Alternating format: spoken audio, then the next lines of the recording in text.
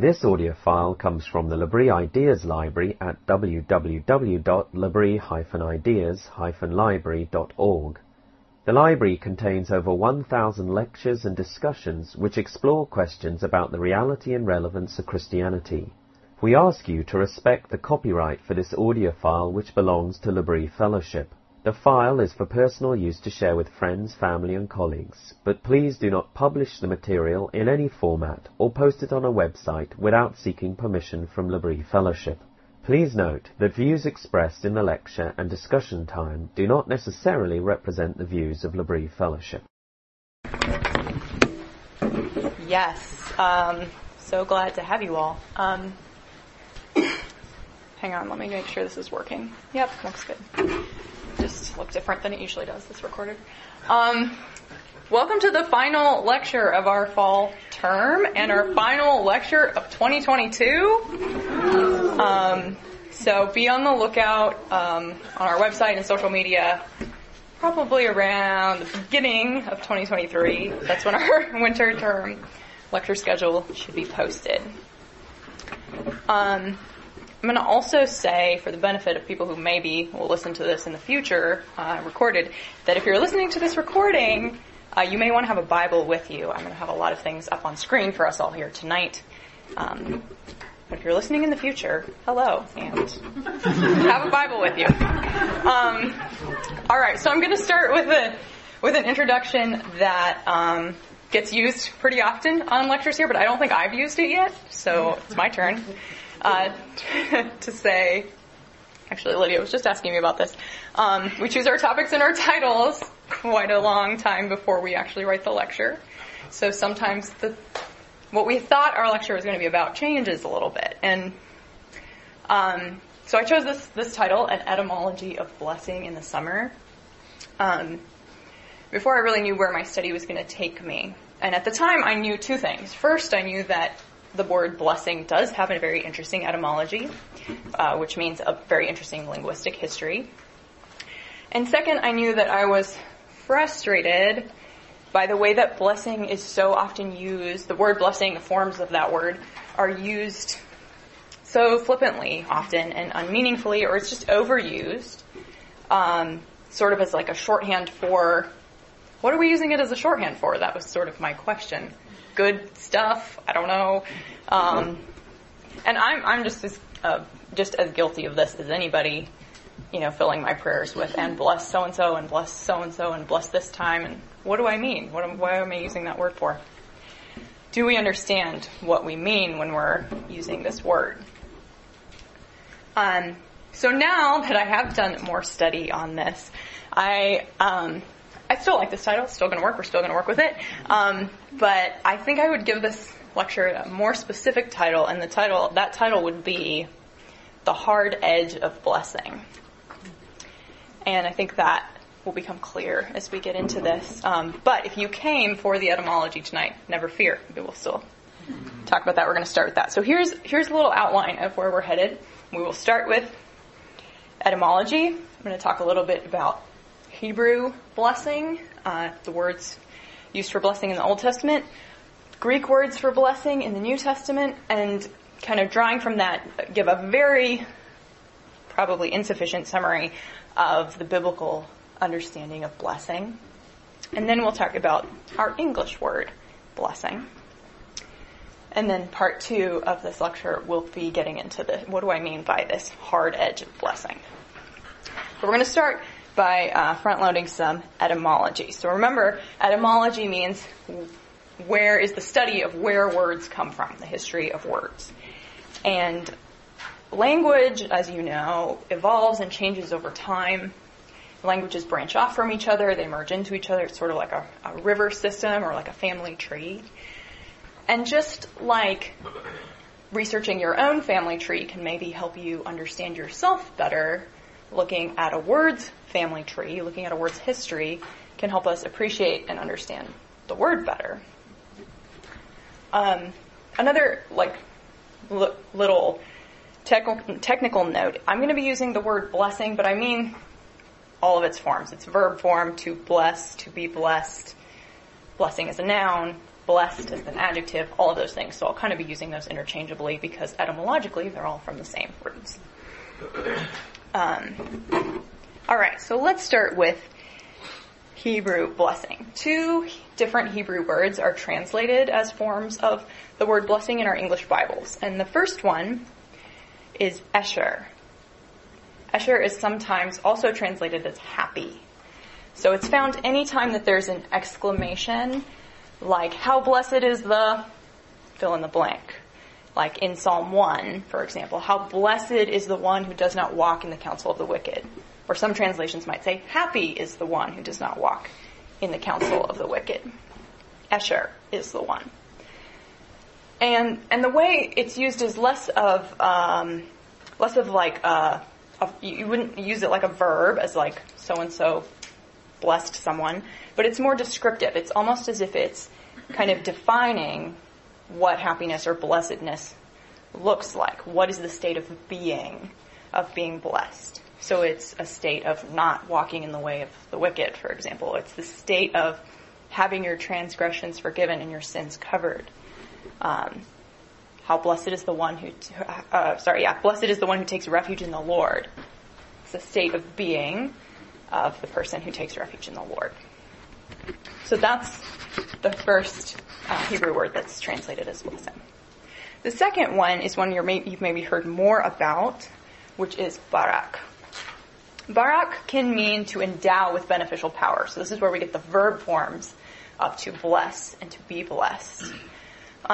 So unlike Esher, barak involves action and power. It's not just about a state of being. And this is the word that shows up in Genesis when God creates living creatures, first the fish and the birds, and then later animals and human beings, and he blesses them and says, be fruitful and multiply. It's the same word that's used. It's actually in 5 different forms in the blessing that God gives to Abraham in Genesis 12 when he first calls Abraham and says, leave your family, go to the land that I will show you. So even just from those really quick examples from the very beginning of the Bible, you can see that the blessing is a huge theme. It's really rich in the Old Testament in particular. And my dear colleague, Sarah Chestnut, she's done some good work on this, and she wrote in an article that was titled, Bless and Curse Not, a Path to Loving Words Well. She wrote this. It's a really helpful development of this idea of what barak means. She says, barak is used almost exclusively throughout the Old Testament for the verb bless, and etymologically its meaning is shrouded in mystery. Theories of the root meanings include to break down into pieces, kneel, and hence adore. What is not mysterious is that God is the first to bless, and blessing is his to give. This root meaning that Sarah pointed out, to kneel, is really intriguing to me, I think, and really rich. Blessing is God's to give, as she pointed out. But in the Bible, especially in the Psalms, people are called on to bless God, which is really interesting. Bless the Lord, O my soul, and all that is within me. Bless his holy name. So in blessing God, we are moving towards an infinite being, and it makes sense that kneeling would be the appropriate and probably necessary posture. On the other hand, and I'm going to bridge this with something that one commentator said in talking about this word, barak. He said, Yahweh's blessing means his welcoming disposition towards men.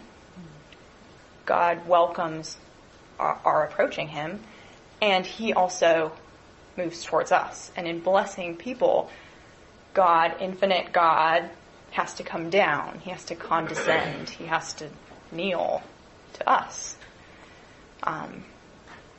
That's really powerful and inspiring to my imagination, hopefully to yours too. So now we're going through this really fast, I understand that, but bear with me. We've got a few more words to get to here. Come on now. Okay. So the Greek New Testament also has 2 words that are translated as blessing. And the first is eulogia. which is where we get our English word eulogy from. And it comes from the Greek that means good speaking, to speak well of, to praise. And in ancient Greek literature, that's how it was used. It was used to talk about speaking in praise of somebody. And it only came to have the sense of bless that we think of when it was used in the Septuagint, the Greek translation of the Old Testament, to translate barak, which I think is quite interesting. So the Greeks, pagan Greek culture didn't really have a conception of it in that way. The other Greek word that is used to translate and is translated as blessed, like in the Beatitudes, for example, is makarios. The ancient Greeks used makarios originally only to describe their gods, because makarios described, as one dictionary puts it, the transcendent happiness of a life beyond care, labor, and death. So it could only be used to describe the gods who are living up on Mount Olympus, happily, not involved. Though, I'm like, did they read their own myths? Because they were very troubled by many things, so I don't know. Apparently they were without care.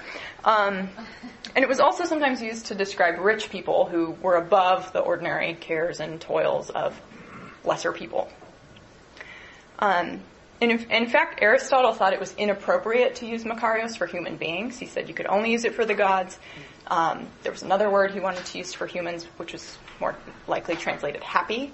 Humans can be happy, but they can never be makarios because they're enmeshed in earthly life and troubles and all of those things. But what's really interesting is in stark contrast to the Greek literature, the Bible never uses makarios for God except 2 times tucked away in 1 Timothy. But otherwise, the New Testament doesn't use makarios for God. It only uses it, and uses it quite a lot, for people. Describing human state of being. Most of the occurrences are in Matthew and Luke, and then in Revelation. So we've got 4 interesting words here. We've got happiness, a state of being, to endow with beneficial power. We've got this idea of kneeling wrapped up in here, this idea of speaking well of, speaking in praise of. We've got this idea of transcending worries and cares and even death. There's a lot going on here. When we take these words in their context throughout the Bible, which I'm not going to do right now, that's another lecture. Maybe it's a lecture that already exists in the database somewhere. I don't know. But I think we can kind of summarize, and Sarah in her article summarized the biblical understanding of blessing really beautifully by saying this. She wrote, "Blessing is God creating life and thickening it with blessing, adding life to life to life in interconnected layers of sustaining care." So like the Hebrew word shalom, that's often quite shallowly translated peace, blessing is about wholeness. It's about richness, abundance, fruitfulness, filling, flourishing, all of those things. Blessing in the Bible is about life that begets more life. I wrote it up here really big so you can remember that. Keep that in mind as we move now to our English word blessing. So unlike a lot of religious or churchy words in English, blessing doesn't come from English's Latin and Greek heritage. It actually comes from its older Germanic roots, which means it's like pre-Norman invasion, pre-advent of Christianity in the English-speaking part of the world. Old English. And here's what Mr. Wilfred Funk, which is a pretty great name, or Dr. Wilfred Funk, I should say, in this funky little book that I found in a thrift store that's called Word Origins and Their Romantic Stories. This is what he says about the word bless.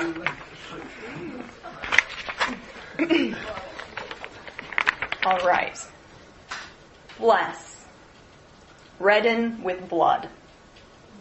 A gracious word with a grisly history.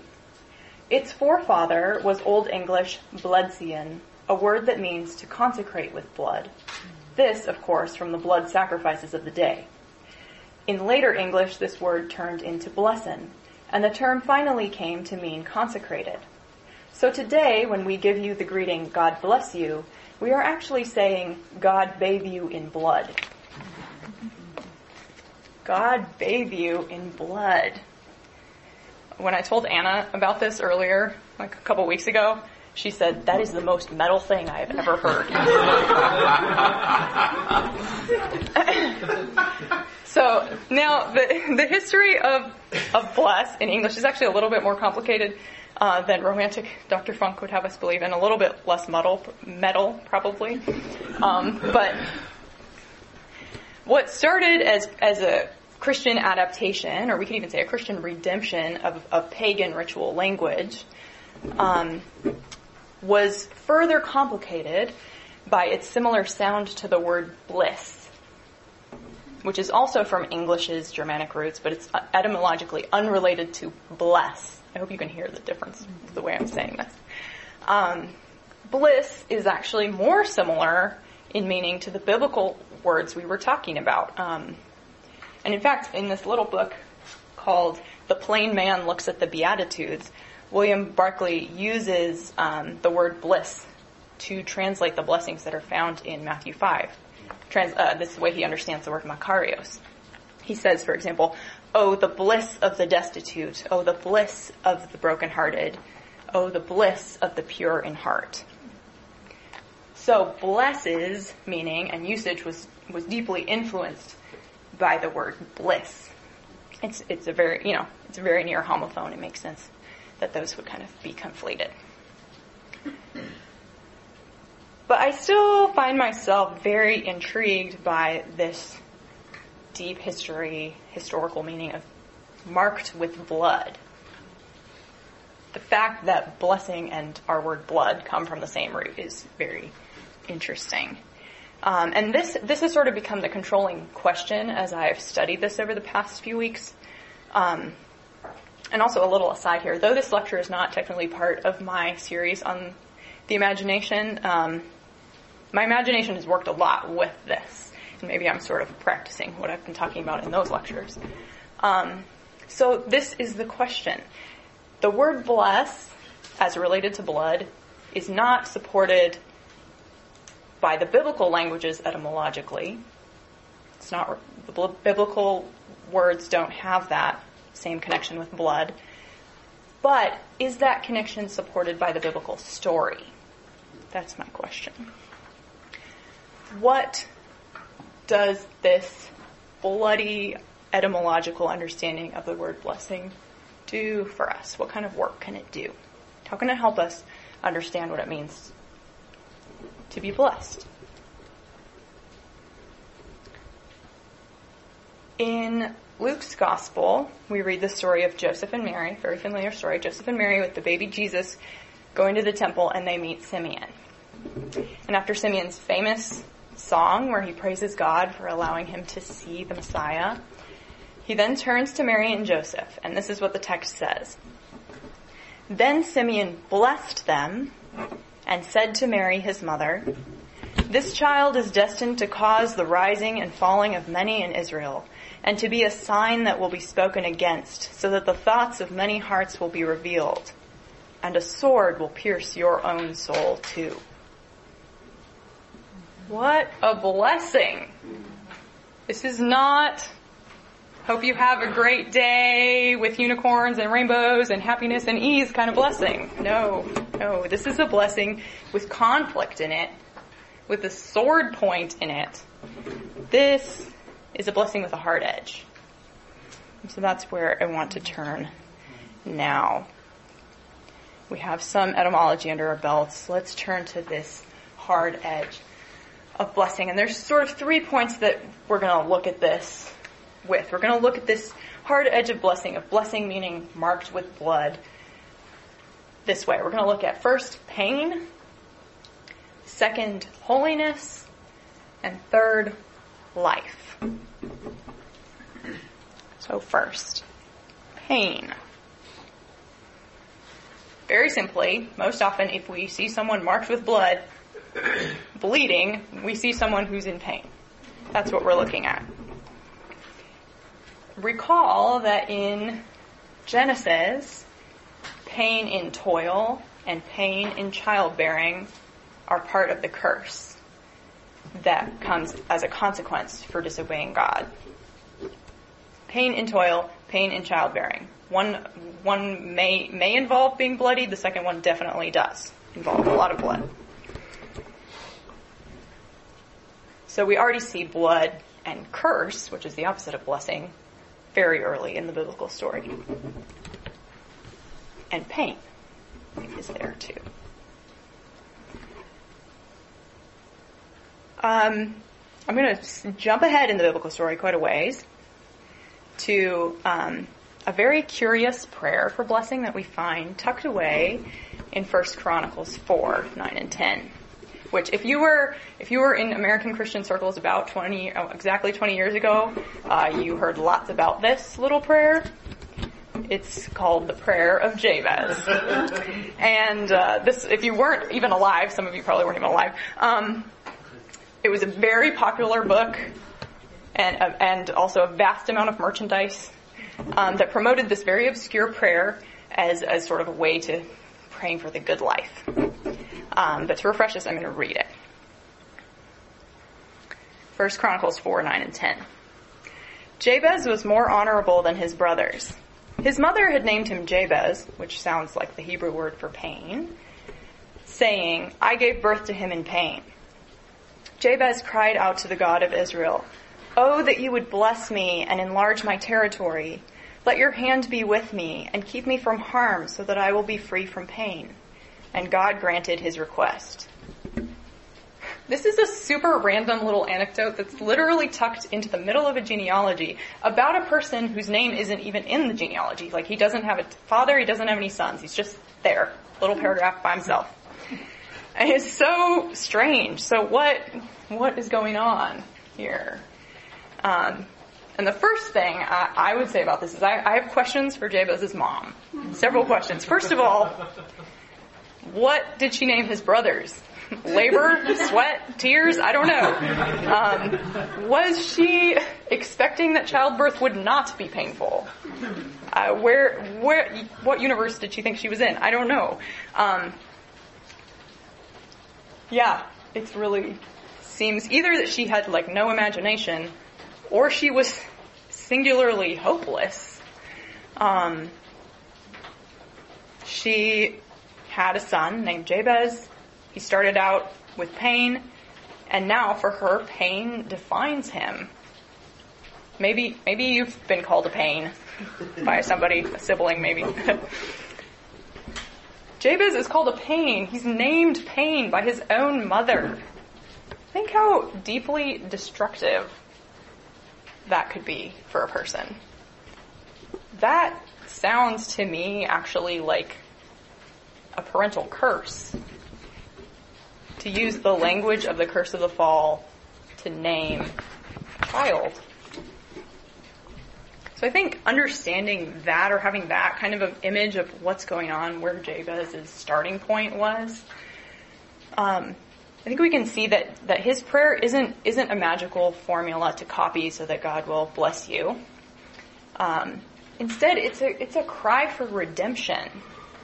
It's coming out of Jabez's personal predicament of having not been blessed by his mother when he was born. It's a cry that the curse of the fall not define him. And it's an acknowledgement that God is the one, the God of Israel, is the one who can turn curse into blessing. Jabez is asking for a good thing, and he's asking for a good thing from the right person.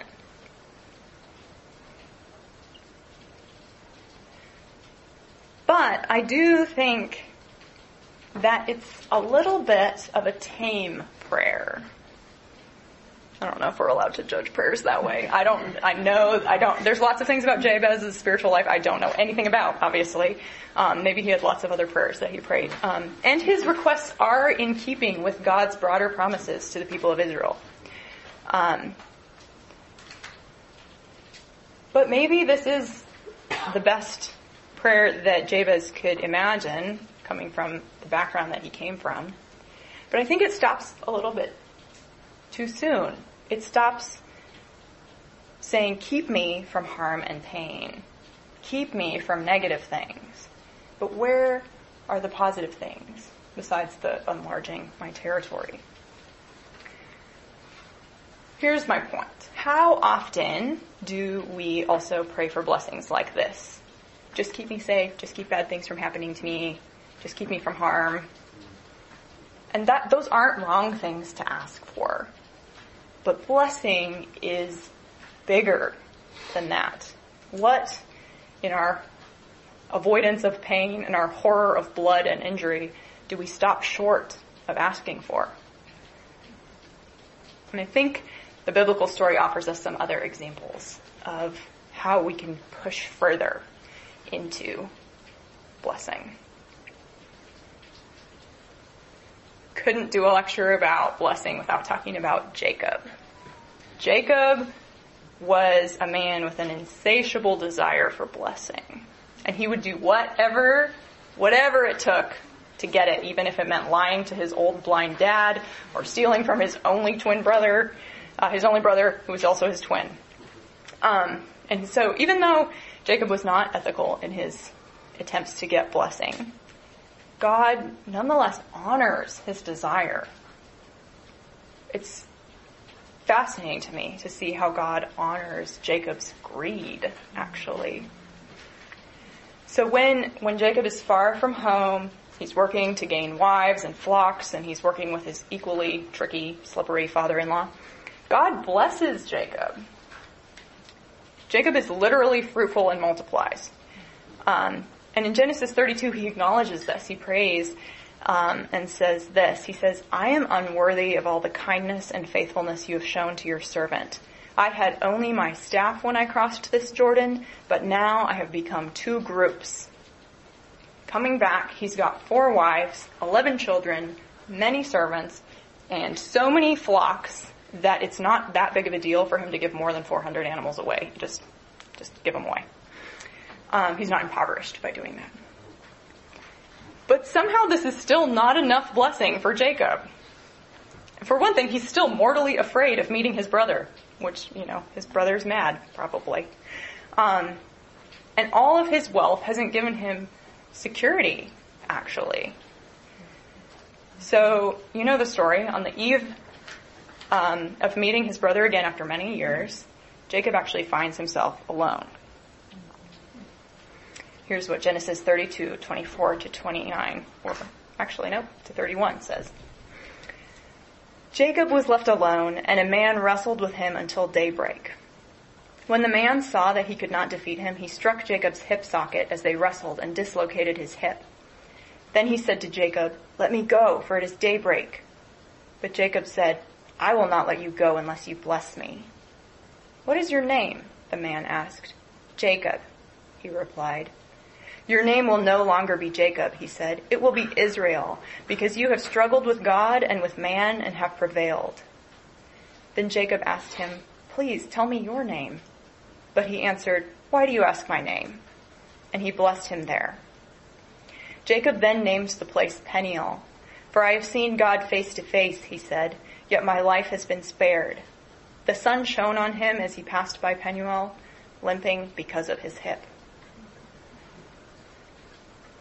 This is a watershed moment in Jacob's life. Jacob, before this moment, was fruitful, blessed. We could say he was incredibly prosperous because God had been with him and blessed him. But Jacob, after, bruised and wounded Jacob, renamed Jacob, he was thickened blessed, we could say. That thickening blessing only came to him through wrestling, through intense, violent struggle with God, through pain.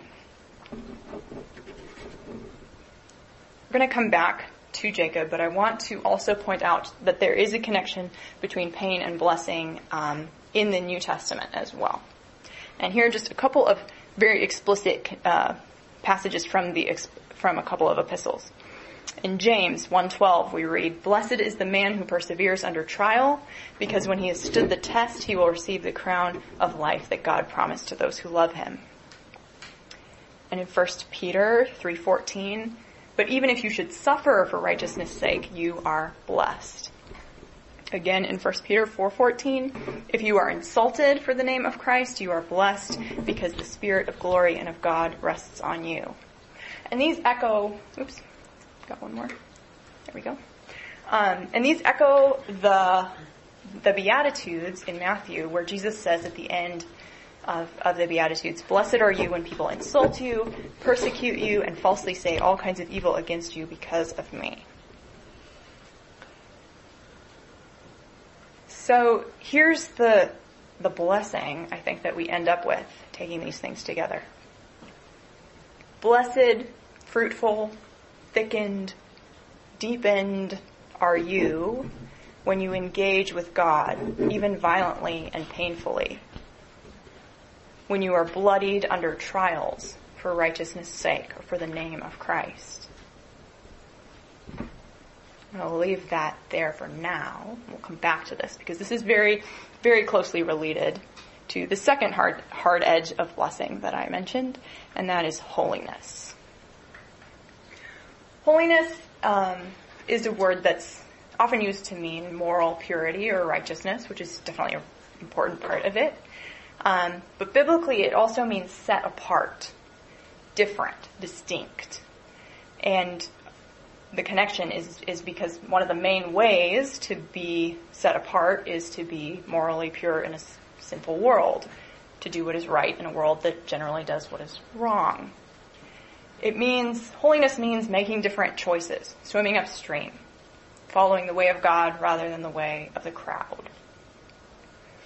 And when we are like this, when we, maybe are meek instead of arrogant, when we are patient instead of quickly angry, when we are pure instead of corrupt, we are acting like God acts. We are being like God. And that's an important part of understanding holiness. God is holy. We are being like God when we act in these ways, when we become holy. In the Bible, and especially in the Old Testament, only in the Old Testament, let's be real, holy things and people are ritually marked with blood to demonstrate this set apartness. And I'm going to use a New Testament passage to kind of summarize what this looked like. So in Hebrews 9:19 through 22, it describes what was going on when God made a covenant to the people of Israel to set them apart as his particular people. The particular people that, if you remember, he promised he would bless the world through. So Hebrews 9 says this: "When Moses had proclaimed every commandment of the law to all the people, he took the blood of calves, together with water, scarlet wool, and branches of hyssop, and sprinkled the scroll and all the people. He said, 'This is the blood of the covenant which God had commanded you to keep.' In the same way, he sprinkled with the blood both the tabernacle and everything used in its ceremonies. In fact, the law requires that nearly everything be cleansed with blood, and without the shedding of blood, there is no forgiveness." So the people of Israel and all of their ritual things were literally marked with blood to show that they were set apart for a particular purpose. And the Old Testament covenant made very clear that there were specific blessings that would result from keeping the covenant, from being holy, from living into their identity as this set apart people. And when Moses lays out these blessings for obedience, this is in the book of Deuteronomy, and he also lays out the curses for disobedience, he pleads with the people saying, "Choose life that you may live. Choose the blessings. Choose the way of blessing." And later on in Israel's history, this idea of choosing life is picked up a lot in the wisdom literature. And it's here that this idea of following God's way and instead of one's own way, or the way of the crowd, that's really developed in the Psalms and especially in Proverbs. So I'm going to read a bit of a longer section from Proverbs 3 here. And I hope you can see the connection that's being made between wisdom, following God's way, and blessing. Got a long section here, but it's a poem, remember? So, listen for that. Proverbs 3, 1 through 18. My son, do not forget my teaching, but keep my commands in your heart, for they will prolong your life many years and bring you peace and prosperity. Let love and faithfulness never leave you. Bind them around your neck. Write them on the tablet of your heart. Then you will win favor and a good name in the sight of God and man. Trust in the Lord with all your heart and lean not on your own understanding.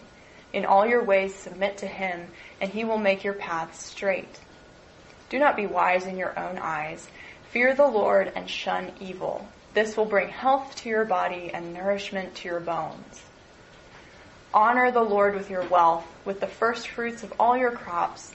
Then your barns will be filled to overflowing, and your vats will brim over with new wine. My son, do not despise the Lord's discipline, and do not resent his rebuke, because the Lord disciplines those he loves, as a father the son he delights in. Blessed are those who find wisdom, those who gain understanding. For she is more profitable than silver and yields better returns than gold. She is more precious than rubies. Nothing you desire can compare with her. Long life is in her right hand.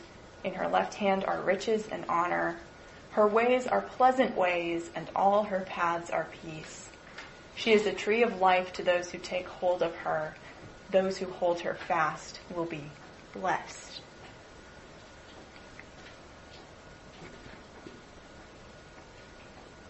So you can see the poetic form that's happening here. The odd-numbered verses are the live this way part, do this. And the even-numbered verses are the blessing. This is what will happen to you. This is how you will be blessed. We hear about peace and prosperity, favor and a good name, straight paths, health, nourishment. Your barns will be filled to overflowing. Your vats will brim over with new wine. This is the language of blessing. And then, tucked in the middle of this, are these two verses about discipline.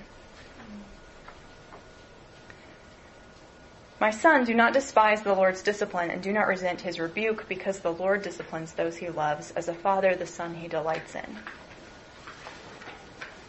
It's right there, right in the middle of this poem about the way of wisdom, God's way of holiness, which is the way of blessing, what this poem is saying. This little couplet here, these two verses, I think make it clear that there's no illusion that the way of holiness is easy, necessarily. There's a hard edge to holiness. There's a hard edge to God's good way. There's a hard edge even to God's love and care for his children. The way of blessing is the way of discipline. There's constraints there, but they are constraints unto life. Wisdom is a tree of life to those who take hold of her. This particular stanza from this passage in Proverbs is quoted in the New Testament, in Hebrews 12, and we're going to spend some time there as well. I told you there was going to be a lot of Bible passages. This is what happens when I start imagining things. So this stanza is quoted here in Hebrews 12, verse 4, 4 and 5. It starts this way. It says, I'm going to highlight the parts I'm talking about. This is a big passage, but hopefully you can see the color change there.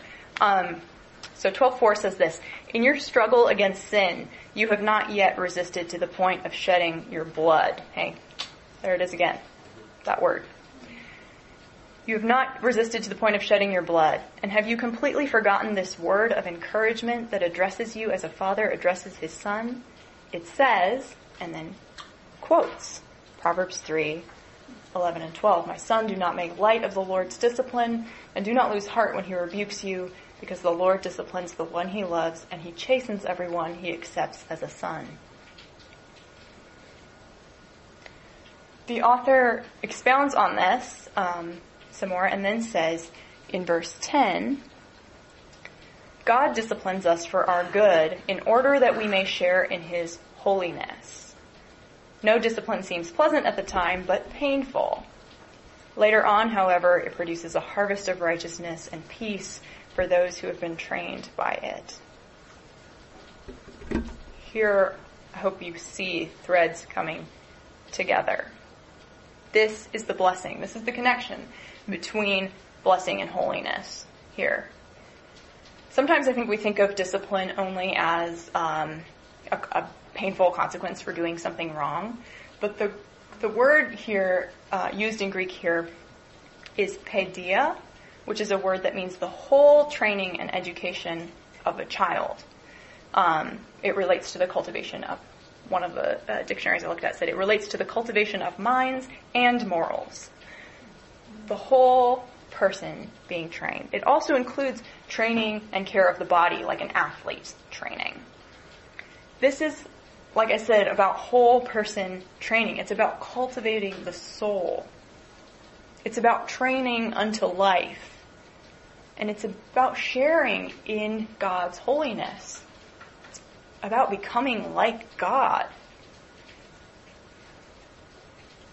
Here's maybe how I would summarize this as a blessing. Blessed, fruitful, thickened, deepened are you when you are marked with blood under the constraints of discipline in your struggle against sin, because you are becoming holy like God your Father himself.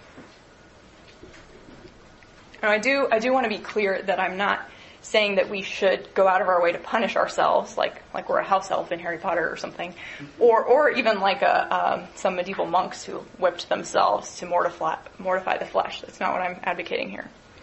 But I do think we need to take seriously the serious language the Bible, the New Testament uses when it talks about this kind of training. It is serious. It's discipline. In this broader passage that I've got up here in chapter 12, the author of Hebrews is talking about enduring hostility and suffering, enduring pain, we already talked about that, for the sake of Christ and the gospel. And he describes that this struggle is with the goal of sharing in God's holiness. In verse 7 up here, it says, endure hardship as discipline. God is treating you as sons. And I think it's really important to point out here that God is not just treating the people he disciplines as any old sons. He's actually treating them like his only begotten beloved son, Jesus. And I'm not making that up. It's right here in verse 2. Readers are exhorted to look at Jesus, the pioneer and perfecter of our faith, who for the joy that was set before him endured the cross, scorning its shame, and sat down at the right hand of the throne of God. Consider him who endured from sinners such hostility against himself, so that you will not grow weary and lose heart. Consider him.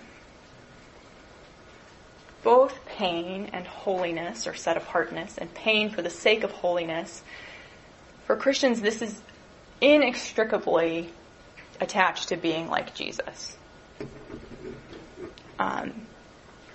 Other places in the New Testament make this same connection really clear. In 1 Peter, which I just talked about earlier, quoted from earlier, Peter again and again points to Jesus' suffering as an example of how believers should suffer, but also how they can suffer, how they may suffer.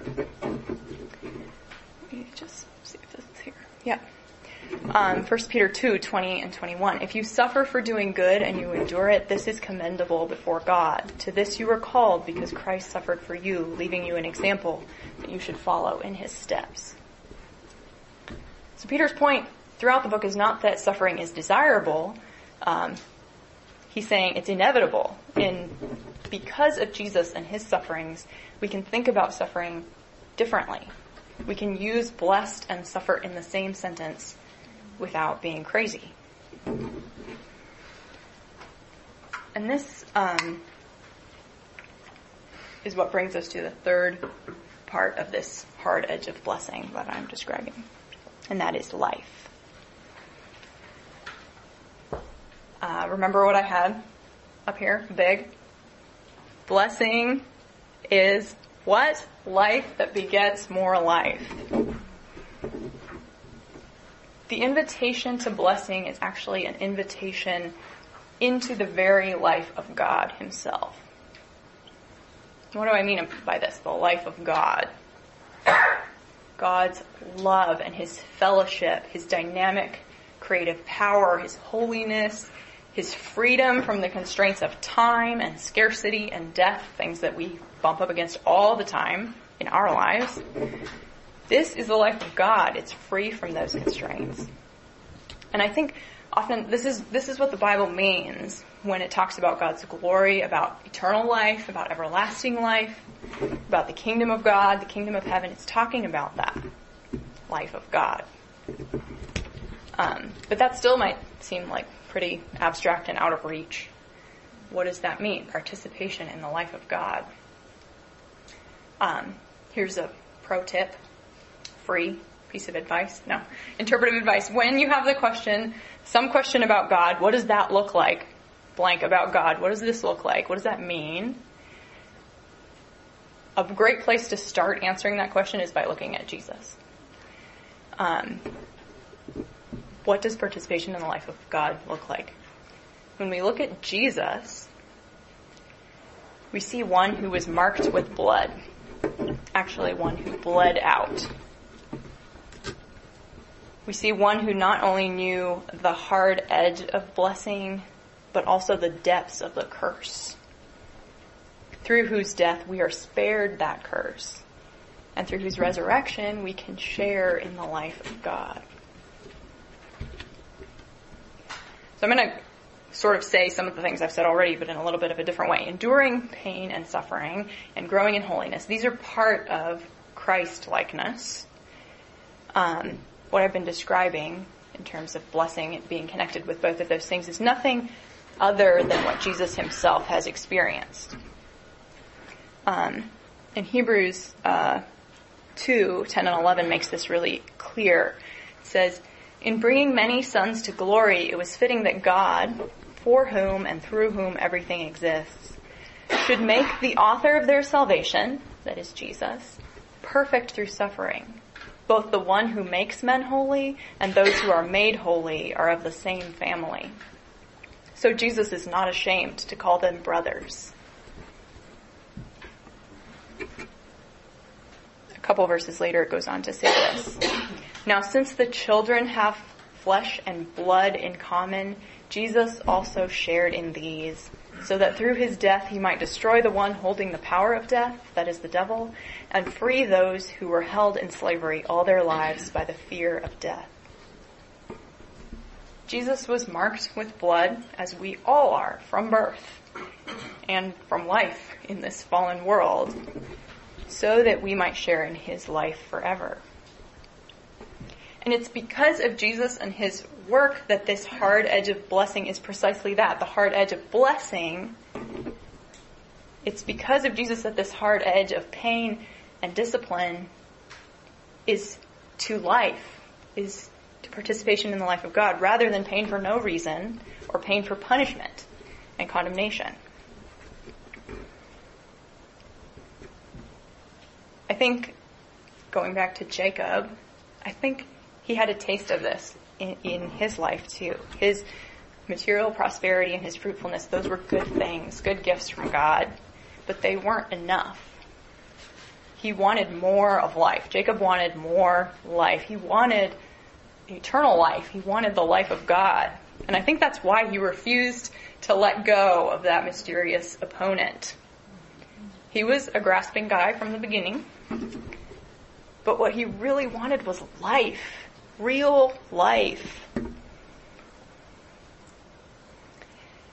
In John chapter 1, we see a New Testament reference to this story of Jacob. when Jesus is gathering his first disciples. The next day, Jesus decided to leave for Galilee. Finding Philip, he said to him, "Follow me." Philip, like Andrew and Peter, was from the town of Bethsaida. Philip found Nathanael and told him, "We have found the one Moses wrote about in the law, and about whom the prophets also wrote, Jesus of Nazareth, the son of Joseph." "Nazareth? Can anything good come from there?" Nathanael asked. "Come and see," said Philip. When Jesus saw Nathanael approaching, he said of him, "Here truly is an Israelite in whom there is no deceit." "How do you know me?" Nathanael asked. Jesus answered, "I saw you while you were still under the fig tree before Philip called you." Then Nathanael declared, "Rabbi, you are the Son of God. You are the King of Israel." Jesus said, "You believe because I told you I saw you under the fig tree. You will see greater things than that." He then added, "Very truly I tell you, you will see heaven open and the angels of God ascending and descending on the Son of Man." I think it's really interesting that Jesus makes it a point to twice say that he saw Nathanael under a fig tree. And I think this is really significant, actually. In the Old Testament, the phrase "under his own vine and fig tree" is used several times to refer to prosperity. If every citizen in the land has his own vine and fig tree, this means the country's doing pretty well. There's security. They're not being attacked by raiders. They have time to grow plants, to enjoy the fruit. This is how the time of Solomon is described. Every Israelite sat under his own vine and fig tree. And this is also how the prophets talked about their hope for after the exile, that everyone would come back to Israel and have their own vine and fig tree. So I wonder if Jesus saw in Nathanael a person who was seeking the blessing of God. Someone who wanted the glory days of Israel to return. Someone who wanted the things that God had promised to his people. Safety, peace, plenty. And Jesus offers him more than that. You will see more than a fig tree, Nathanael. You are going to get more than material prosperity and flourishing. You're also going to get a whole lot more than you bargained for. This phrase at the end, heaven open and the angels of God ascending and descending on, that's in quotation marks because it's a quote and a reference to that earlier part of Jacob's story when he has a dream of a ladder between earth and heaven. And that was the time when God promised to give him the blessing of his grandfather Abraham, land, children, fruitfulness. And Jesus is saying here, essentially, I am Jacob's ladder. I'm the bridge between heaven and earth, and I'm the means by which the blessing of God, the life of God, is going to come down to earth. I love that Nathanael gets really excited, and suddenly his imagination is just kind of exploded, and he can see the possibility of a blessing that's greater than the promised land, that's greater than the return of Solomon's days, greater than the return from exile. He can see, he's looking into the face of the blessing of participation in the life of God.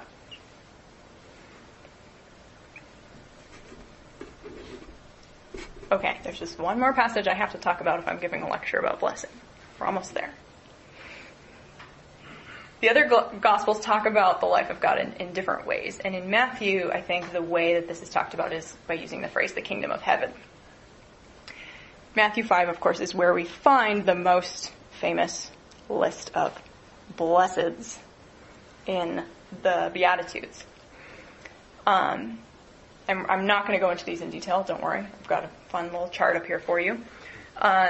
Sort of dividing it. The blessed are these folks over here for the reason, these reasons over here. The who's and the whys. Why are they blessed? Because these things are going to happen.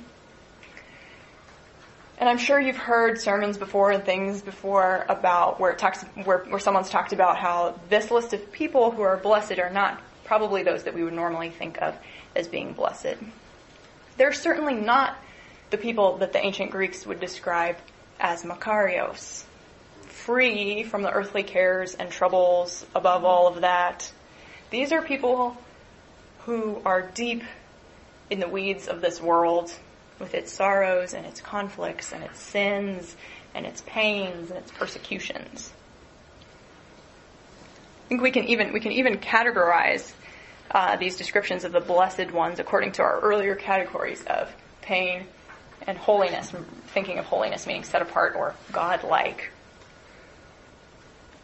But even though their lives are marked by pain and constraints potentially, they participate in the life of God. Many people have pointed out that the kingdom of God has this now and not yet quality. I'm sure you've heard that phrase before. So when Jesus came to earth, he inaugurated the kingdom of God. It started. But the kingdom of God has not yet been fully realized, and it won't be until Jesus comes back again. And the Beatitudes hold this tension. The blessed part means blessed now. The for part is talking about future completion. The exception, and I think where this tension is kind of peak, is in the beginning and the end, where it says theirs is the kingdom of heaven, is present tense now. So participation in the way of Jesus now begins and extends to participation in the life of God forever. Forever starts now. So earlier, when I showed you an outline, I had a graphic up here that was like a three-way Venn diagram with pain, holiness, and life, right?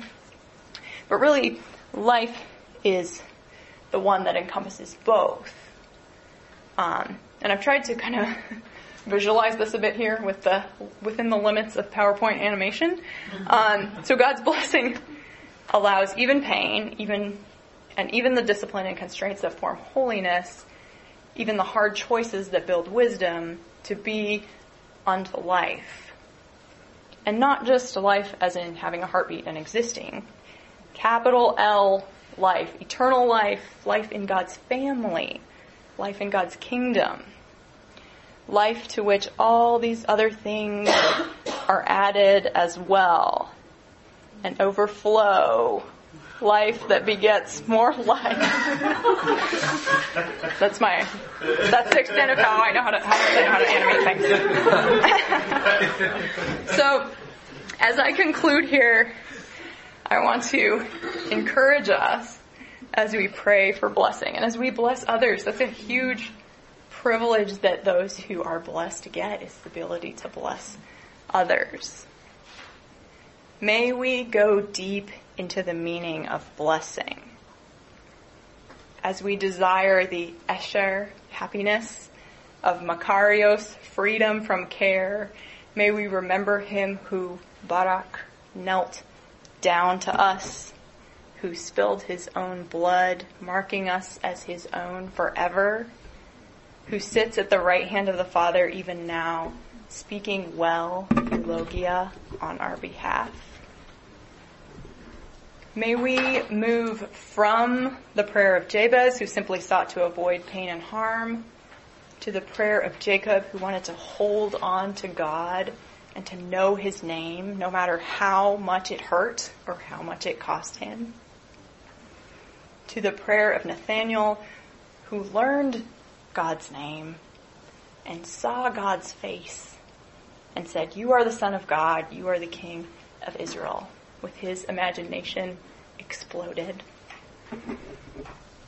And may we experience the reality of the prayer that Jesus himself prayed.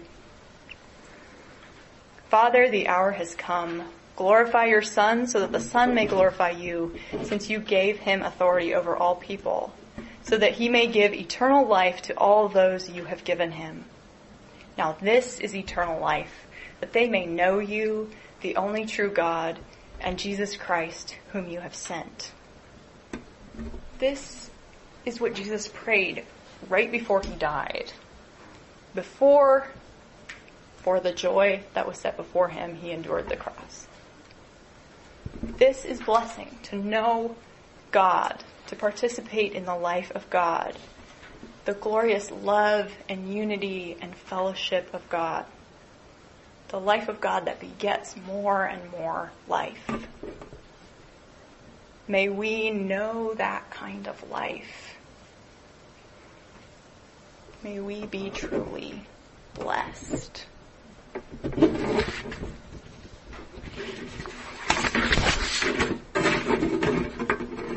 That's all I'm going to say.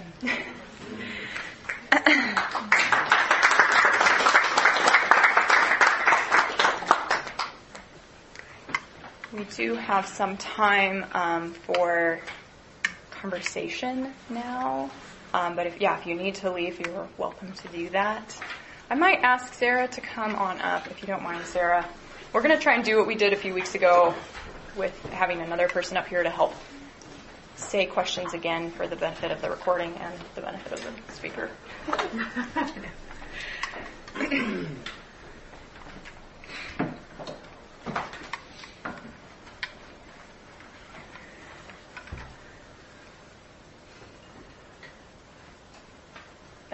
Question about the passage with Nathaniel. Do you think it never occurred to me that when Jesus says you'll see the angels ascending and descending this ladder, in reference to the story of Jacob, do you think there's an edge to what Jesus said? Now here's an Israelite in whom there's no deceit. Is that contrasting him to Israel? Because really it's like here's a Jacobite who has no deceit. Israel means the same. Yeah, Jacob means deceiver. Okay, that's my question. Do you think that's what's happening? Ben just answered his own question. He's really contrasting Nathaniel to the father of Israel. So this guy's actually interesting. Do you want to repeat any of that? Yeah. Ben was just reflecting further on the connections between Jesus' encounter with Nathaniel's encounter with Jesus, and Jacob, and seeing connections in Jesus' comment in Israelite in whom there's no guile or no deceit, and that the name Jacob also means deceiver. So, yeah. Yeah, I think there's lots of layers of connection happening there. I think potentially we don't really know anything about Nathaniel besides this story in the New Testament, but I think potentially he was also someone who was greedy for blessing in some way. That's where my imagination goes anyway. I've written a poem about this, I don't know if you remember, but where I think of him as someone who steals fruit from trees that aren't his.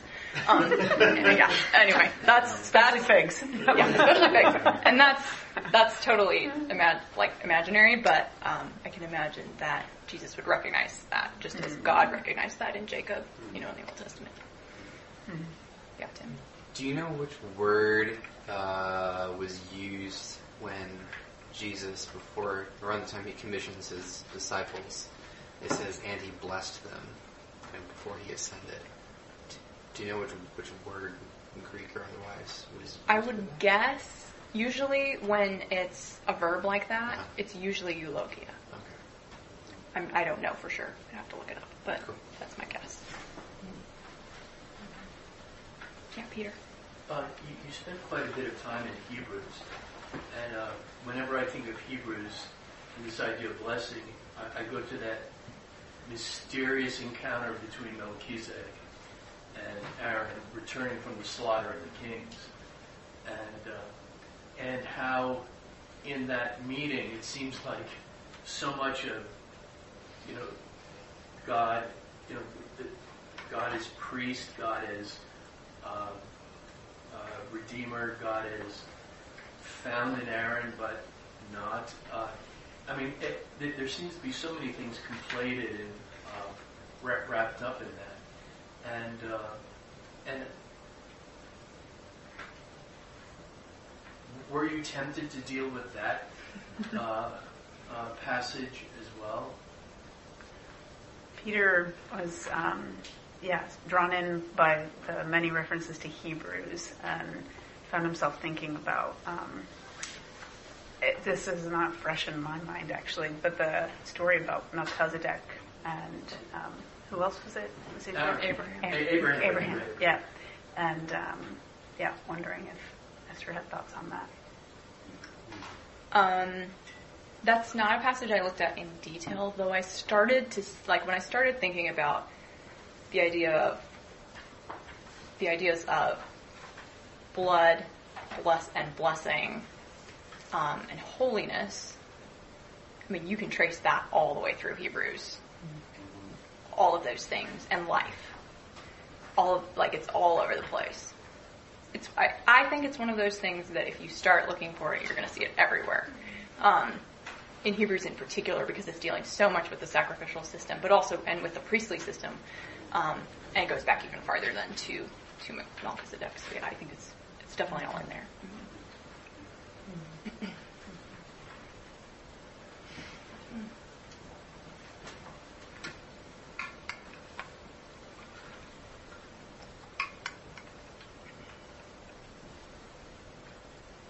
Just a question.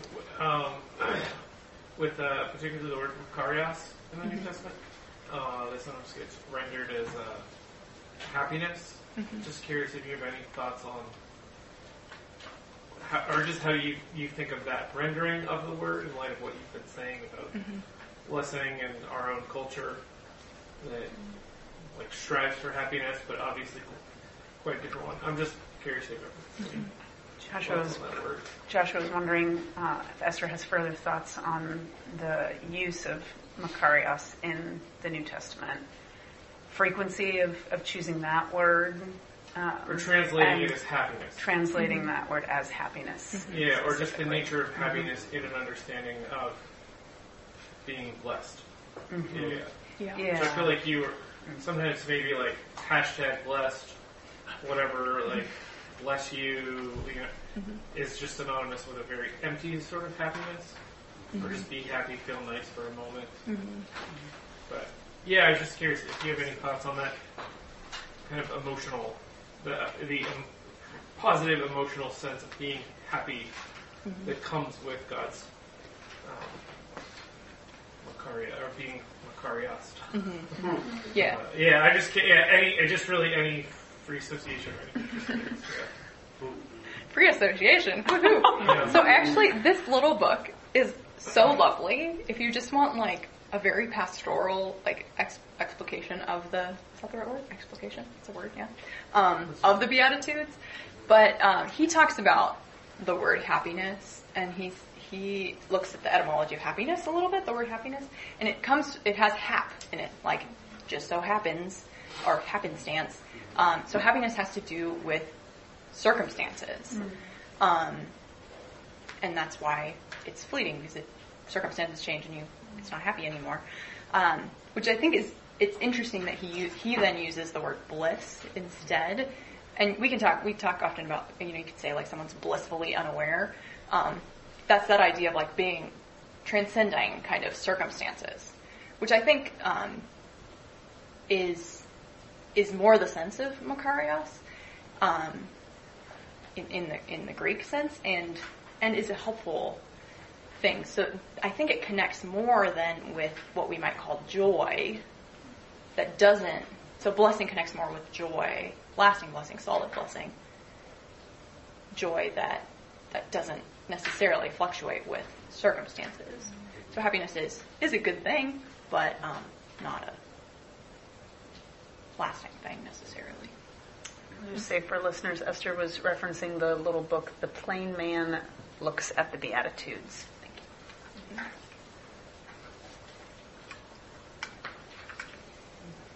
Yeah, Peter. Just kind of picking up on what Joshua was saying about this idea of blessed is happiness and makarios. And perhaps, what was it, freeform, or the possibility. I think Esther can do free association. Free. I don't know if you're allowed to. The possibility that makarios is related to, even today, what's called comfort food, which is what in cheese? Why? macaroni. Oh, macaroni. Macarios and macaroni. Peter's free associating. Liberally free associating. There's a possibility that that macaroni comes from Macarios. And yes. But it's Italian. Well, it's Mediterranean. And then also the idea that Makarios may be related to the Greek makros, meaning big, and thus the idea that Makarios can have this idea of being untouchable, which I think is really quite fitting. At all. So you can Macarios and cheese.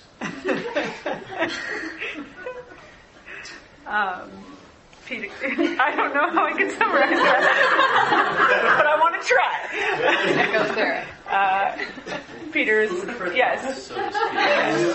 Peter was further sort of free associating on the word Macarios, and pointed to macaroni as maybe having a connection, comfort food, the things that we think of as comfort food, and then also pointed out macro and the largeness, which made me think of Olympus and the largeness, the awayness of the Greek gods, with whom I guess that word was primarily associated. Yeah, I don't know. I'd have to do a lot more work to see if there is connection with macros. Makarios comes from this poetic form, which is like not a helpful definition in the dictionary, of makar, whatever that means. So they don't, like, what the research I did didn't go very far back, but it's all yours. Dig as far as you like.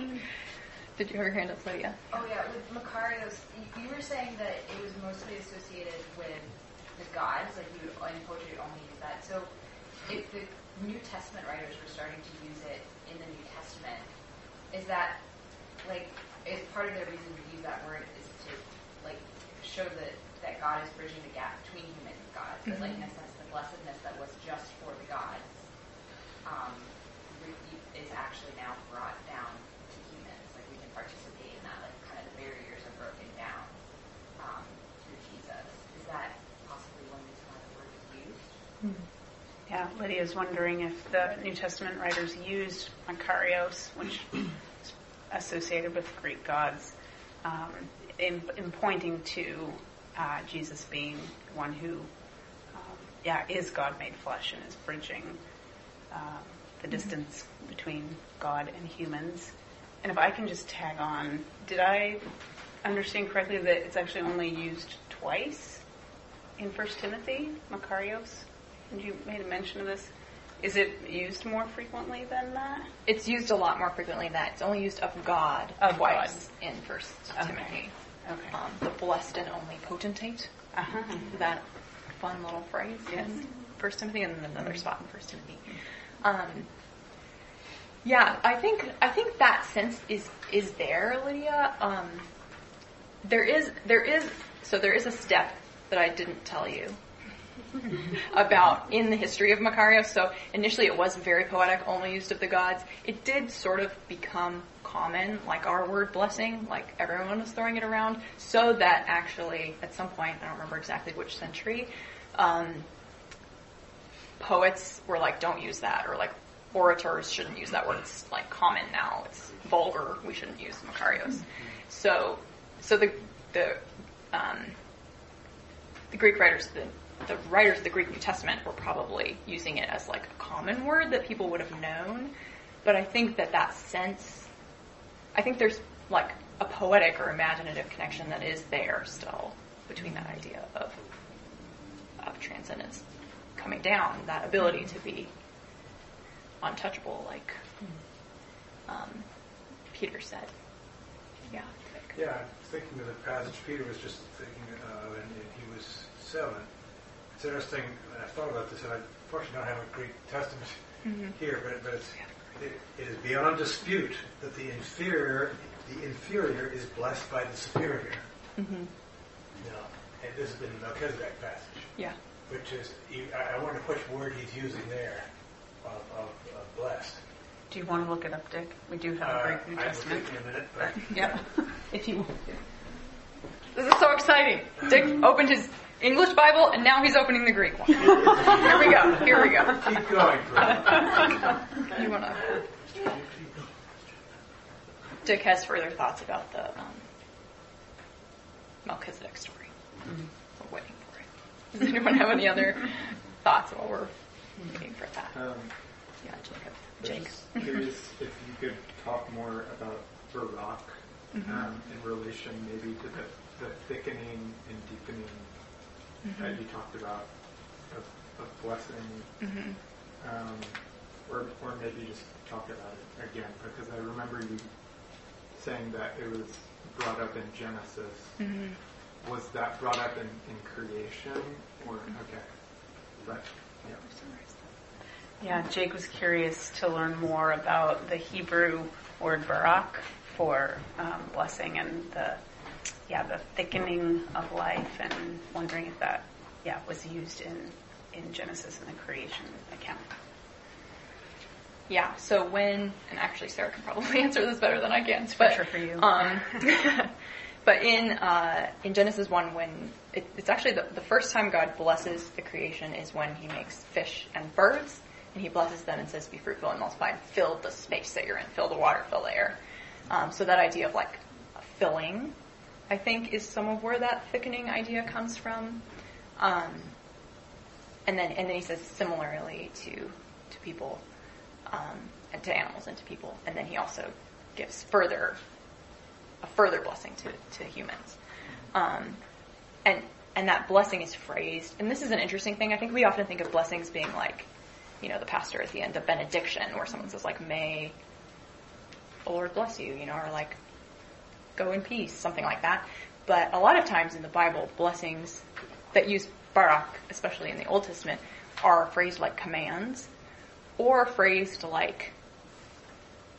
kind of like a pronouncement of truth or of, and I think some of that is like the thickening of meaning, of blessing and of life that happens there. So like when Jacob blesses his sons, this is, I think, something really redemptive too. It's totally an aside about the story of Jacob, is like Jacob's dad had 2 sons, but only 1 blessing, which was an oversight, I think, on Isaac's part.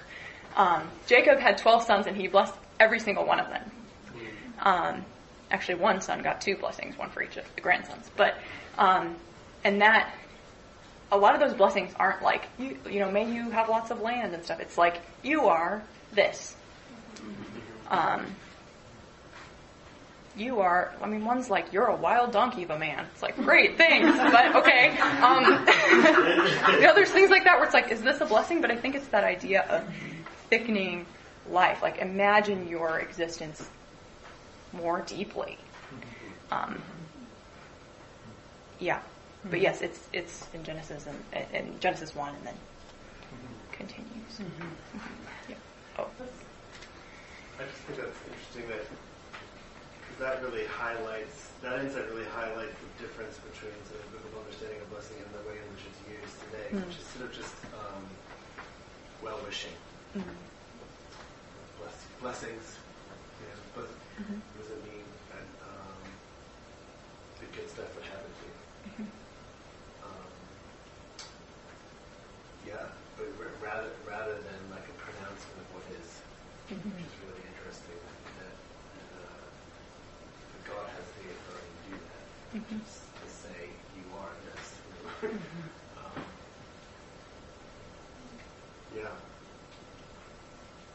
I'm just wondering, is there any way to renovate the word in its use today and to reinfuse it with something of a biblical meaning rather than basically just like a Christianized version of good luck? Something that incorporates the idea of discipline. I remember hearing a lecture years ago at a conference when Ricker was talking about the phrase "God bless America," and that had just been so beaten to death, but only really meaning sort of a health and wealth gospel kind of, God, may God give us the stuff we want and help us to succeed. Not really a concept of blessing that like may God lead us towards holiness, which might involve discipline. No one wants to hear that. I don't know. Is there any way to revitalize the word or reinfuse it with meaning without talking for 20 minutes to somebody about what you mean? I think in a nutshell, Ben is wondering if the word is a lost cause today. If the word bless can be renovated. I wonder, like I think of the Aaronic blessing. The Lord bless and keep you, the Lord make his face shine upon you and give you peace. That's all good stuff. I mean, is it really wrong do we have to say, and may you believe and have some pain too? I mean, it's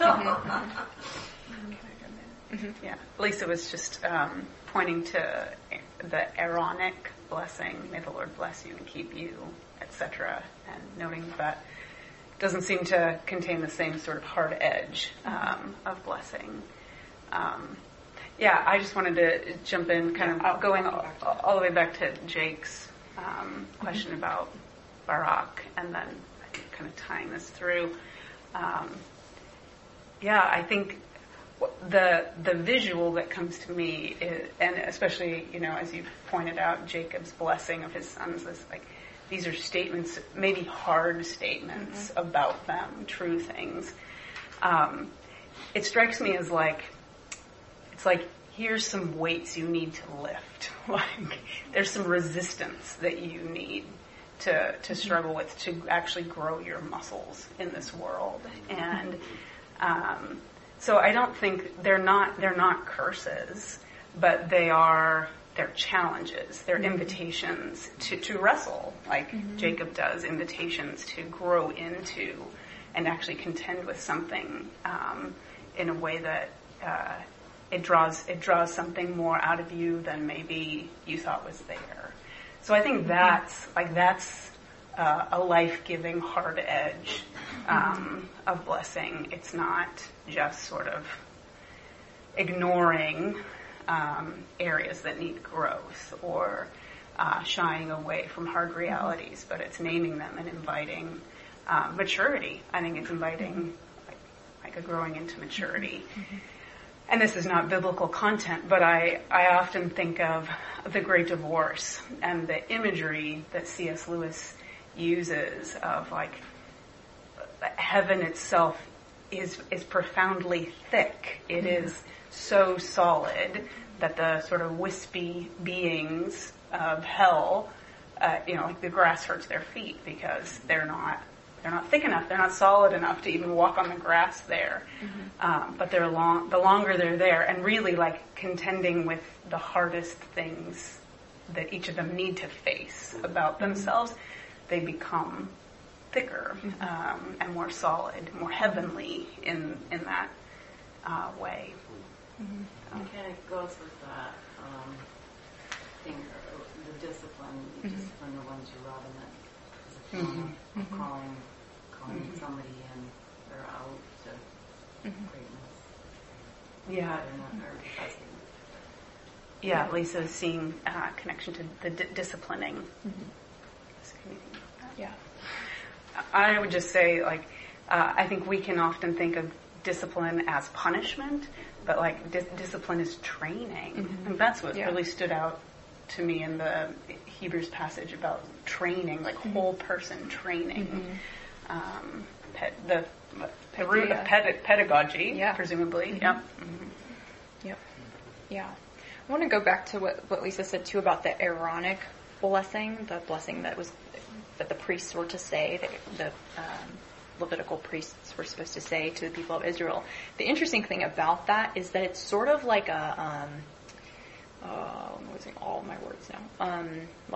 Deflected blessing. So God is the one who blesses, and it's more like this is a prayer that the priests pray on behalf of the people, which is, may God bless you, which is a way of them blessing the people. But see how it's sort of like reflected? So, may the Lord bless you. One thing we're praying for. Second thing, keep you. Make his face shine upon you. Give you peace. So asking God to bless them, I think that's still in there, is like, bless whatever God sees fit to do in that blessing. I think it's still contained in that prayer. Can I? We've left out, and maybe gracious to you, and may the Lord lift up his countenance on you as part of it. I'm just curious if you know or if others know. I mean, to me, that's like asking to see God's face. Yeah. Like, may God turn his face to you, may God look at you, which was, also something that, like, well, nobody can do that and live. I mean, that sounds like a hard edge of blessing within that one. Yeah, and in both the Old and the New Testaments, the idea of God's face and presence, those words are kind of interchangeable. So, like, may God's presence be here. But for the people of Israel, for God's presence to be there, it took a whole lot of blood, for one thing, right? It took a lot for them to be holy enough for God to be there, which was the whole point of the whole covenant and all of that. So I think you're right. That connection is there. Dick, I don't want to forget about you. Eulogia is the one that occurs there. It's beyond dispute that the inferior is blessed by the superior. That's using the eulogia word. Yeah, I think almost any time it's a verb, it's going to be eulogia. When it's the I don't know what part of speech that is, but the pronouncement of blessed are the poor in spirit. Blessed are you when people say. Yeah, that's the Makarios one, yeah. So Makarios, and Esher kind of go more together, and then Eulogia and Barak. So I had them the wrong way, I guess, on the chart, whatever. Same. Do you have any thoughts about how a church in its songs might incorporate themes of blessing? Not necessarily just bless the Lord, but over the congregants. And like, there's the song of the blessing, which was really, maybe it's still really popular, but it's just the Aaronic blessing sung, essentially. But imagining it and singing it, do you have any thoughts about that from a church's song? Yeah, Tim was asking how Esther or others in the room might imagine churches maybe renovating, to go back to Ben's question, renovating the word blessing through music and worship, and songs that are sung in our worshiping life together. I do want to put that right back at you, because I feel like that's your job, and like a way that you're thinking regularly. I'm not trying to just pass the buck, but I'm wondering if, like, do you have thoughts already? Like, as you asked that question, I'd love to hear.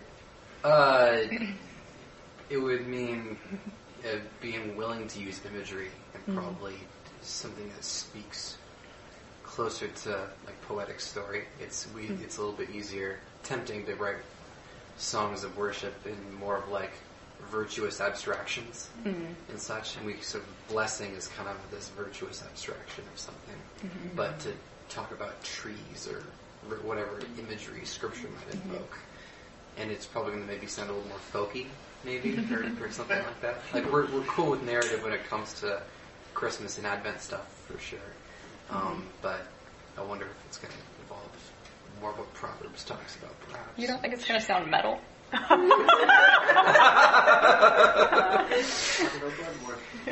Sounds pretty exciting to me. Can I follow up with this the passage that you read, Nick, about the superior blesses the inferior. So what does it mean that bless the Lord, O my soul? So when the Bible talks about us blessing Him, it makes sense when you have passages like the Father blessing a Son, because there's a sense of the older blessing the younger, passing something on. That's sort of analogous to God blessing people. But when we turn to God and bless Him, does it mean something other than praise? Or to what, to what, given all the things you said about what blessing means, the thickening and the, what does it mean, bless the Lord, O my soul? Yeah, Ben's asking what it means that humans also bless God, and bless the Lord, O my soul.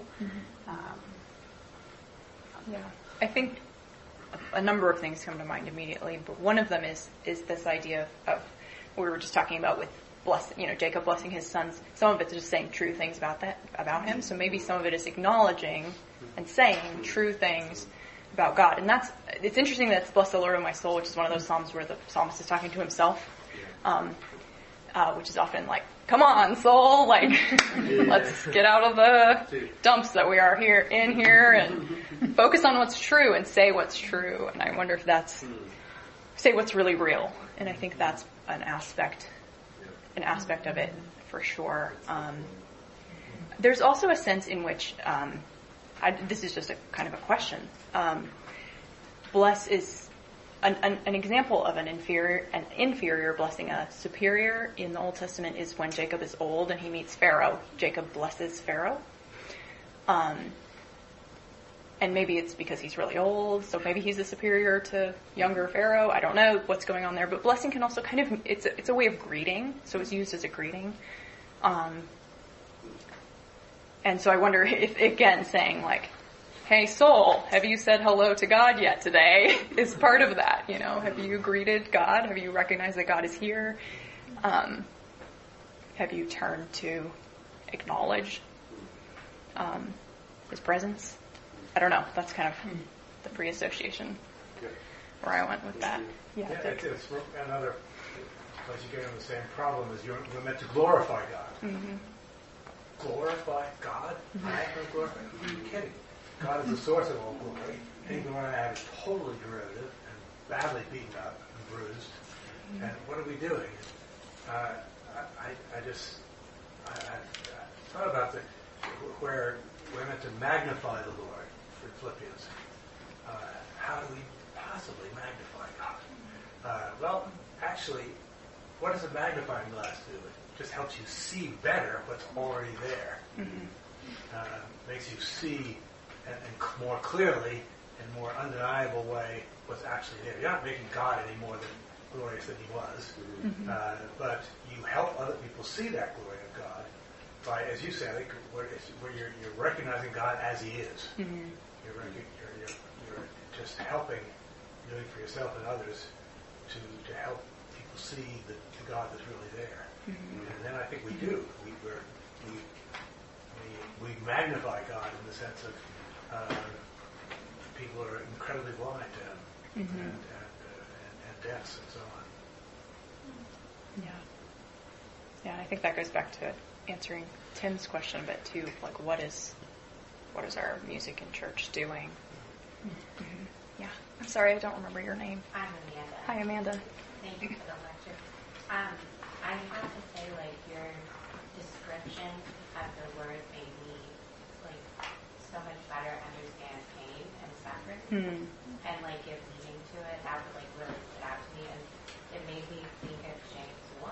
So I was just looking on my phone, Bible period, and it says in verse 2, "Count it as all joy, my brothers, when you meet various trials, various kinds." And then as you scroll down or look down, then verse 12 is, "Blessed is the man who remains steadfast under trial, for when he is stood the test, he will receive the crown of life." So it I guess my question for you is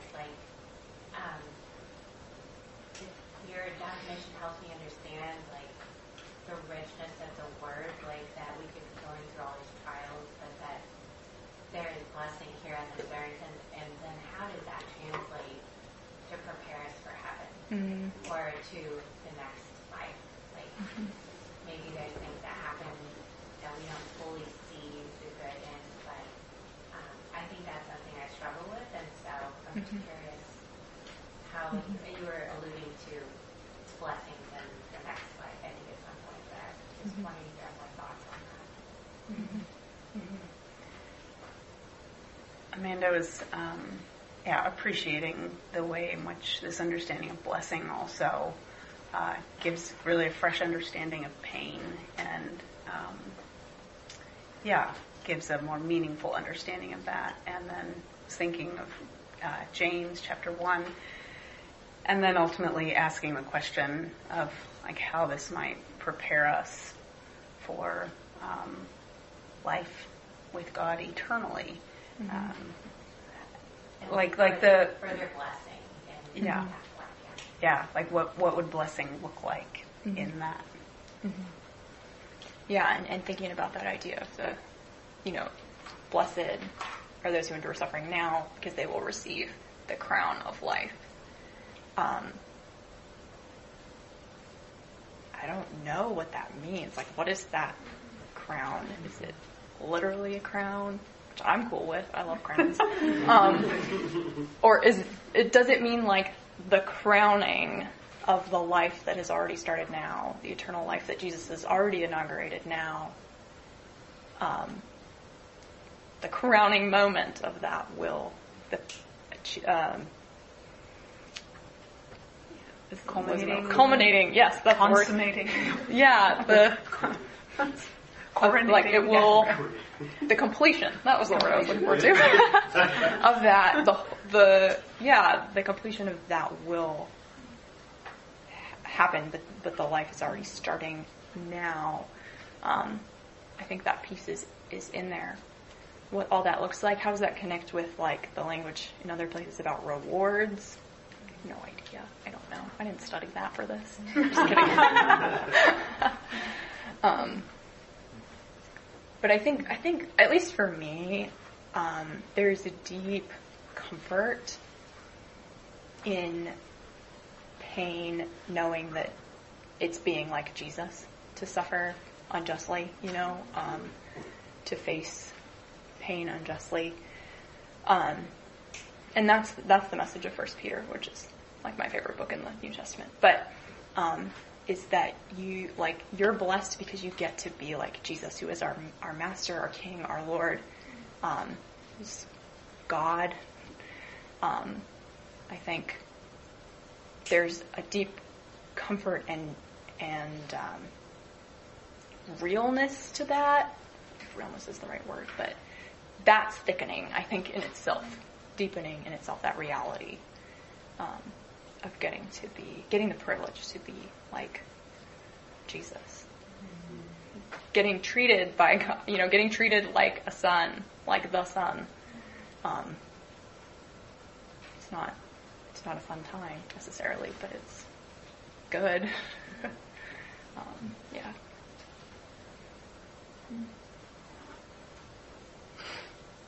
Yeah. This kind of ties back. I've been thinking about that question about how can you redeem the word bless. Yeah. And the thing that keeps coming to mind to me in all this conversation and thinking about leading towards heaven is I feel like replacing the word bless with making fully alive.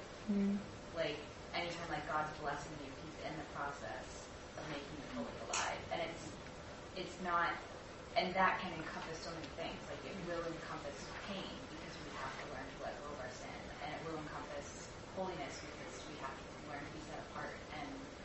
But then it also can just encompass good things, where God just shows us His how generous and how wonderful He is, and we're just being weaned off of this.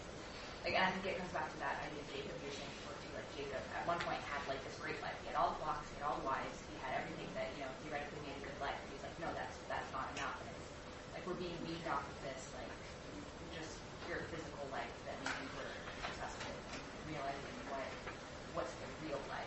Weaned off to that. I don't. And I think maybe connecting to what Amanda was saying about the suffering eventually on the other when we get to paradise. That then it'll all be there. We'll have been prepared to actually be part of real life, and then we'll be ready, and then it'll all happen. We'll be ready to live the big life. We'll keep getting thicker too. Yeah. I don't think that stops. Sorry, I'm not going to summarize well. But Lydia, what did you say? Instead of saying blessing, we should say make fully alive. make fully alive. I like those little challenges, like this is a tangent, but I've recently been challenged to say, instead of saying, oh, I don't have time for that, to say, that's not a priority for me. To be like, oh, is that actually what the issue is? You check my priorities. But yeah, to be like, okay, bless is coming out of my mouth. Like, what if I said to make fully alive? Yeah. I think we also need to use the word benediction more. This is also going back to Ben's question. More for when we're just saying good things about something or someone. Not just like to say that's like what the pastor says at the end of the service, but you can't really turn that into a verb very easily. But you could if you're a person who's going to sign off your email blessings, you could be like benedictions, which would be pretty dorky, but also great. If we all do it, it won't be dorky.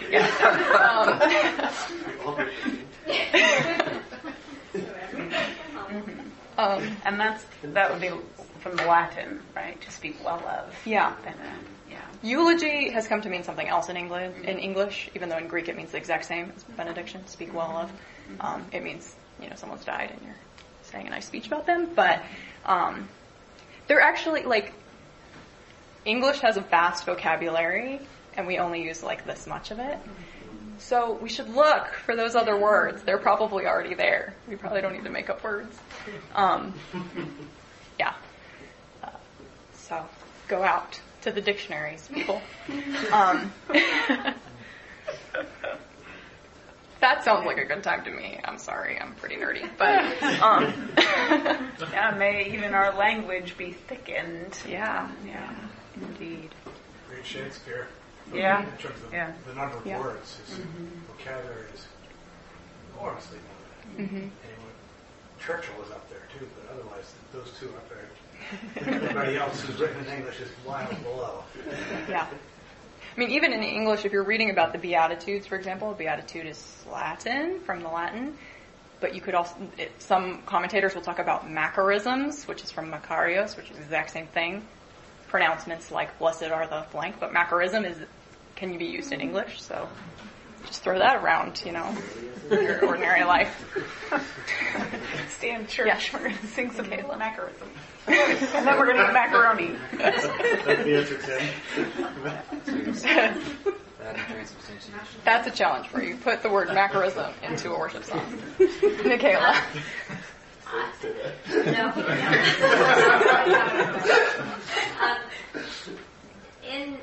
Just listening to the words of crowning and pain, I think of labor, like your baby is crowning. Like this is the most painful part of childbirth, is when your baby is crowning. And the length of children are a blessing. And these ideas of blessing is like the new life. Like we are being labored into newness, and even thinking about new heaven and the new earth. The blessing of that is also a labor, and there's pain involved in that labor, and even that idea of crowning. I mean, it all has to do with your head and a crown, but just the imagery of crowning and labor and pain and blessing. It all has to do with new life.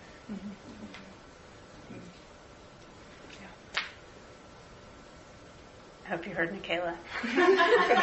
She was just making, I think, beautiful connection to the language of crowning with the literal labor and delivery of children who are a blessing, and all of the connections in that very painful experience, but that new life is being brought forth. Yeah, and I think that relates to what Lydia was saying as well, in the sense, like a baby in the womb is fully alive but it's not supposed to stay there forever. That would be a problem, a major problem. It has, to be born, that's what is supposed to happen, what needs to happen, and that's that idea of being made even more alive. Yeah. I think it connects there as well. Mm-hmm. Yeah, really.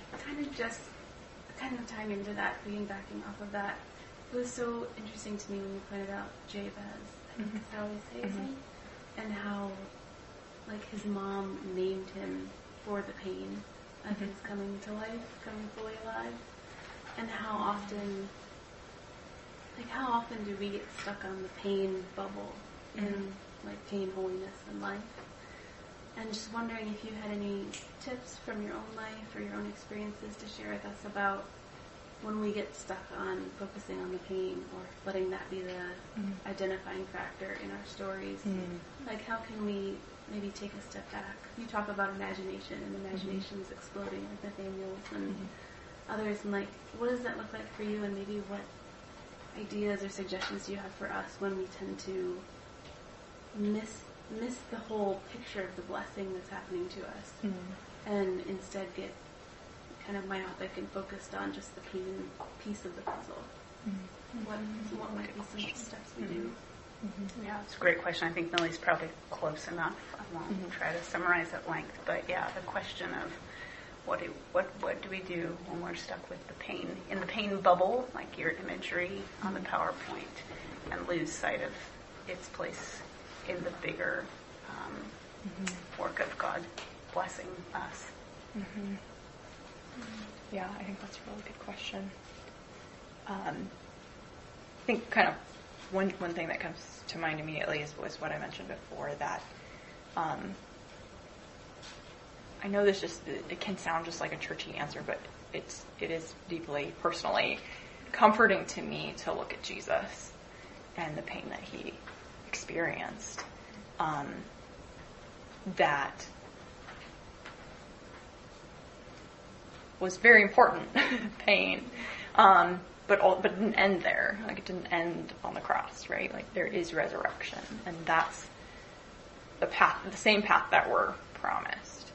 I think also a really helpful tip, like you said, is that idea of saying, "Bless the Lord, O my soul." What is really real about who God is? And that the Psalms are so full of that kind of language. When I'd almost envied the wicked, until I came to the house of God, and then I saw reality. That's over and over again, those kinds of things. I was really sad and in pain,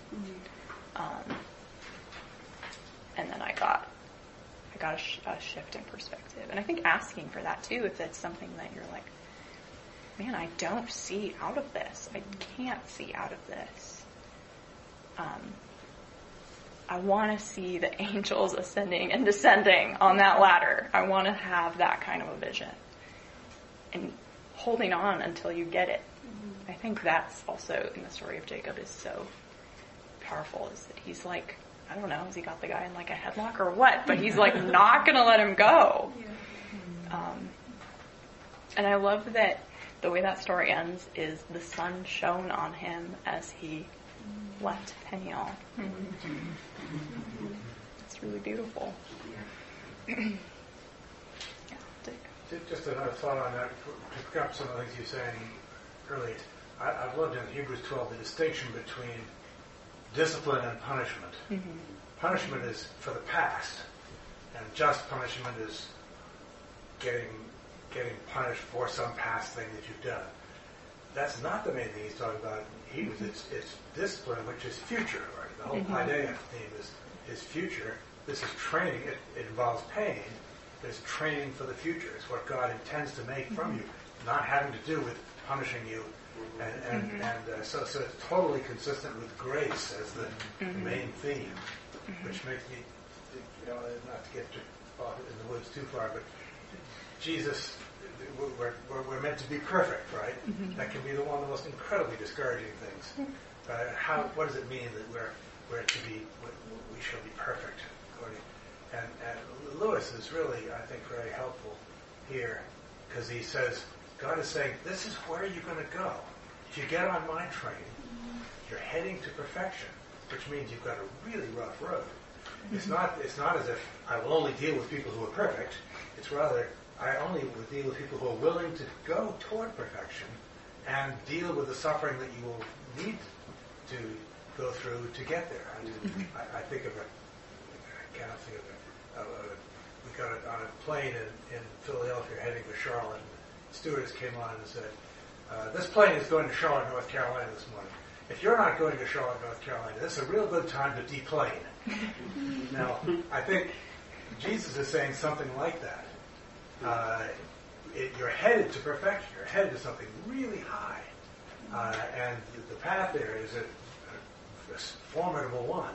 So be ready for going there, as opposed to excluding people who aren't perfect now, which has nothing to do with what he's saying. But to me, it's a really, again, it has everything to do with God's grace and God's tremendous intentions for us, and his purposes for us, which is beyond what we can imagine, really. Yeah. John, did you have your hand up, or did I mistake that? No. Okay. Just kind of maybe as an addendum to this, I'm reading. I just began reading Joshua Abraham Herschel's The Sabbath, and one of the things that he points out, and I think it's worth repeating, is that we often think of God's creation of humanity as being the pinnacle of creation, where he points out, no, it's not. It's the Sabbath. That's the pinnacle of creation. And from that, he just sort of reconfigures God's relationship to us is really mediated not so much through things, but through time. And he's I just started reading it, but I think these ideas of thickening and blessing, and sort of the embiggening, if that's a word, of life really can be thought of not so much in terms of the materiality around us, but in our relationship to time and what that means sort of in God's eyes and in our eyes, in this idea of eternity. It really is, it's quite lovely, but at the same time it's a little bit kind of overwhelming or inspiring in that case. And he makes the added point that biblical Hebrew doesn't really have a word for thing as we think of things. So it does put this premium on God's relationship to us as somehow wrapped up in the idea of time. Interesting. Yeah. Have fun with that. Well, I'm going to wrap us up here in a second too. I'm seeing some ruby heads, but I think you should take that idea and run with it with Hebrews. Yep. Therefore, there remains a rest for the people of God. Just right. There's your homework, Peter. Like you needed some more homework. But yeah, I think it has all of that has to do with real life. I think embiggening is a good word for to add to your word bank, Ben, of other words you could use. Yeah. It kind of sounds like beginning, but you just have to really emphasize it. People know that you're saying something different. I'm going to wrap us up here because I'm tired of standing up here. Thank you, Esther. But thank you.